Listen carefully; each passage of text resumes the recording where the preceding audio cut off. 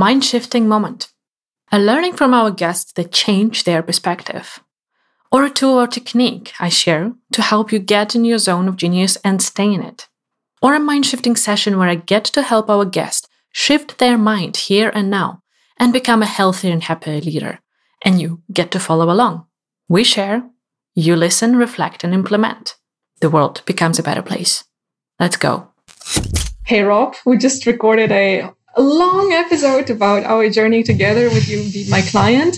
And in that conversation, I actually got a question that I want to ask you, because you talked a lot about, or not a lot, but you mentioned how important for you in a coach is to be asked the right questions. And we talked about how I challenge you and how I question you and those kind of things.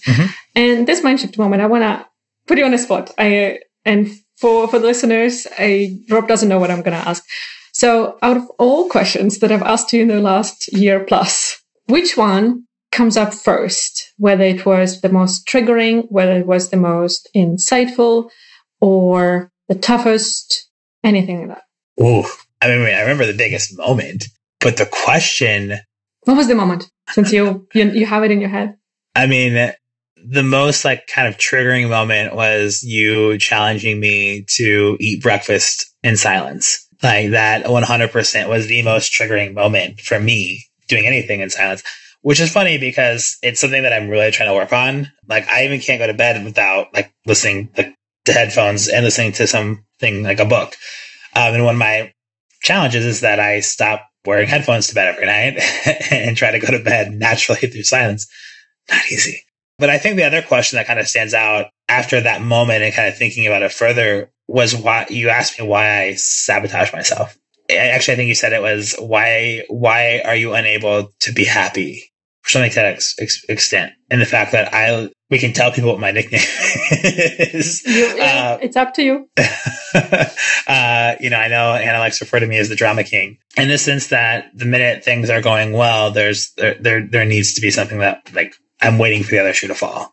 Right. And so I don't always take a chance to celebrate that and be happy with that. It's where's the next issue or thing? And I do. The funny thing that why it's so triggering is it's also something that I've talked with my therapist about and my wife about. And so it's a common theme among people in my life of not allowing myself to be fully in the moment happy about it. And it's the next challenge or the bigger thing or something is coming, if something's going good, the law of averages, something bad's about to happen. And that's not the way to think. But it's definitely probably the most triggering question you've asked me outside of challenging me to eat breakfast in silence. Yeah, challenging when you said to go fuck myself. Yeah, it was such a visceral reaction. And it just came out. I didn't even, after I said it, I was like, wait, did I really just tell her that? Phew. Yeah. I love the moment because it showed me that how much emotion was in that. And because of that, I haven't been pushing you on that. Since then, it was 3 months ago almost. Yeah. And I only touched upon that once with you. Yeah. Because I knew that it's so charged. And I know that you're processing in the background and you're implementing, taking action at your own pace. So I just don't want to buzz you, but it's not my favorite story. Yeah. But if you go back to your... Oh, yeah, go ahead. Well, I was going to say, a lot of times it's harder for me to eat breakfast, but what I do is I'll go pick up breakfast and then walk there and back instead of listening to music. I'll just grab my coffee and slowly walk back in silence and drink my coffee. And I can do that for 15 minutes without listening to music, without a podcast, just literally walking in silence works for me. I can do things in silence if I'm in motion. So I've been doing that more. In just spending time with myself, right? Which has been helpful. But yeah, it is something that's been really hard for me to kind of work through. And I've tried once a week, I sit down and have breakfast in silence and try to get it to last 10 minutes. And most people are probably thinking oh, at least it takes you 10 minutes to eat. And I'm people don't realize I grew up one of 4 boys. Food was a scarcity. And I don't usually eat big breakfast, right? It's usually a granola bar or protein shake or a bowl of oatmeal. So it's not usually a lot. So it's not I can just sit there and eat slow for 10 minutes. Anyhow. Well, I could give you a dozen suggestions here on how to extend that, but we'll keep it to another conversation. But if you go back to sabotaging yourself or having this drama king, you said that was the kind of more a challenging moment to discuss that with me. But at the same time, you mentioned that you have been discussing it with your wife and with your therapist. So how was it to hear it from another person? Whether there was some different perception of that question or that topic because of the different relationship? What is your experience there? I'm being honest, it's not so hard to talk about all the time because like my whole life has been that way. Like I've just been involved in so much stupid drama, or like I know it all and I like want to know it all. Like it's something I'm very highly aware of. I think the harder part is that when you have multiple people that you're discussing that with, because you're trying to overcome it, the challenge, the fear, and the challenge is like, it's one thing to know, knowing's like the first step. And I've known that for a long time. The scary thing is, how do I actually overcome it? Because I know what my life is with it, right? And I know how to live with that. The scary part is what happens, well, one, fixing it and the challenge of that, then like, what's life going to be like afterwards? Because it's so much of your identity. Yeah. Like, is life going to be more boring? Is life going to be better? Less stress, anxiety? I don't know. Like, I think the scary part is more of like what happens on the other side. Because I've spent 35 years of my life like this, right? Which is also hard to challenge it. So the harder, scarier part is like actually doing something about it, because I've talked about it before. But I think what's happening in this context, and especially after talking about it with you, the therapist, and my wife, is that now action needs to come of it. Like, it can't just be something we talk about. There has to be some sort of process, and that is scary. Hence, some of my reactions to things we talk about are challenges that you give me in this vein of trying to be more centered and not so dramatic about everything. And like, I see a lot of progress with that. Huge difference from when we started. How is your own perception of yourself and of your life? Is it more boring? My life is definitely not more boring. That's for sure. It's not more boring. If anything, I think it's more, I don't know the word I'm looking for.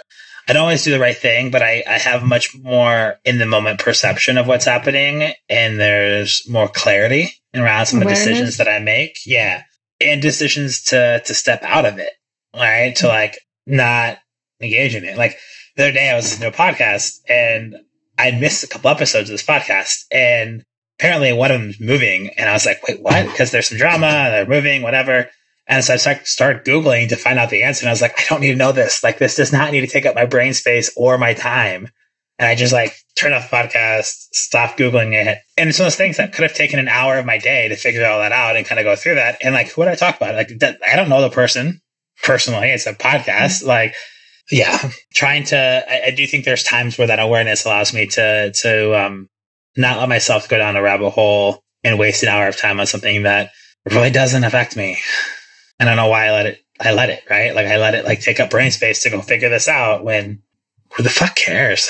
It doesn't really impact me or my life. It's a very empowering shift. Yeah, it is. So, I mean, I still think that I got a lot of work to do and a way to go, but I definitely feel that there's more awareness and better decision making on these things. I fail more than I probably succeed, but the awareness is there.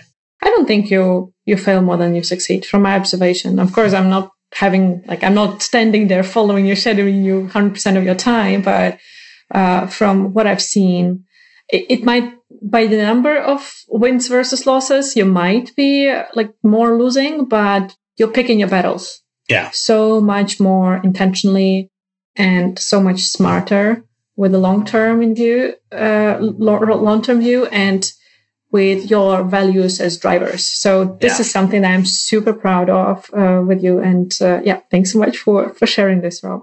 Of course. And I appreciate you letting me share that and talk through it in this space. The more that you do get a chance to talk through it, the more that you have that awareness, the more that those things happen, right? It's easy to fall back into old habits if you let it happen and not continue the conversation. And continuing the conversation, and in our long episode, I talk about action. The thing about action is a result of conversation. And that when you have continued conversation, you have continued action because there's that accountability factor.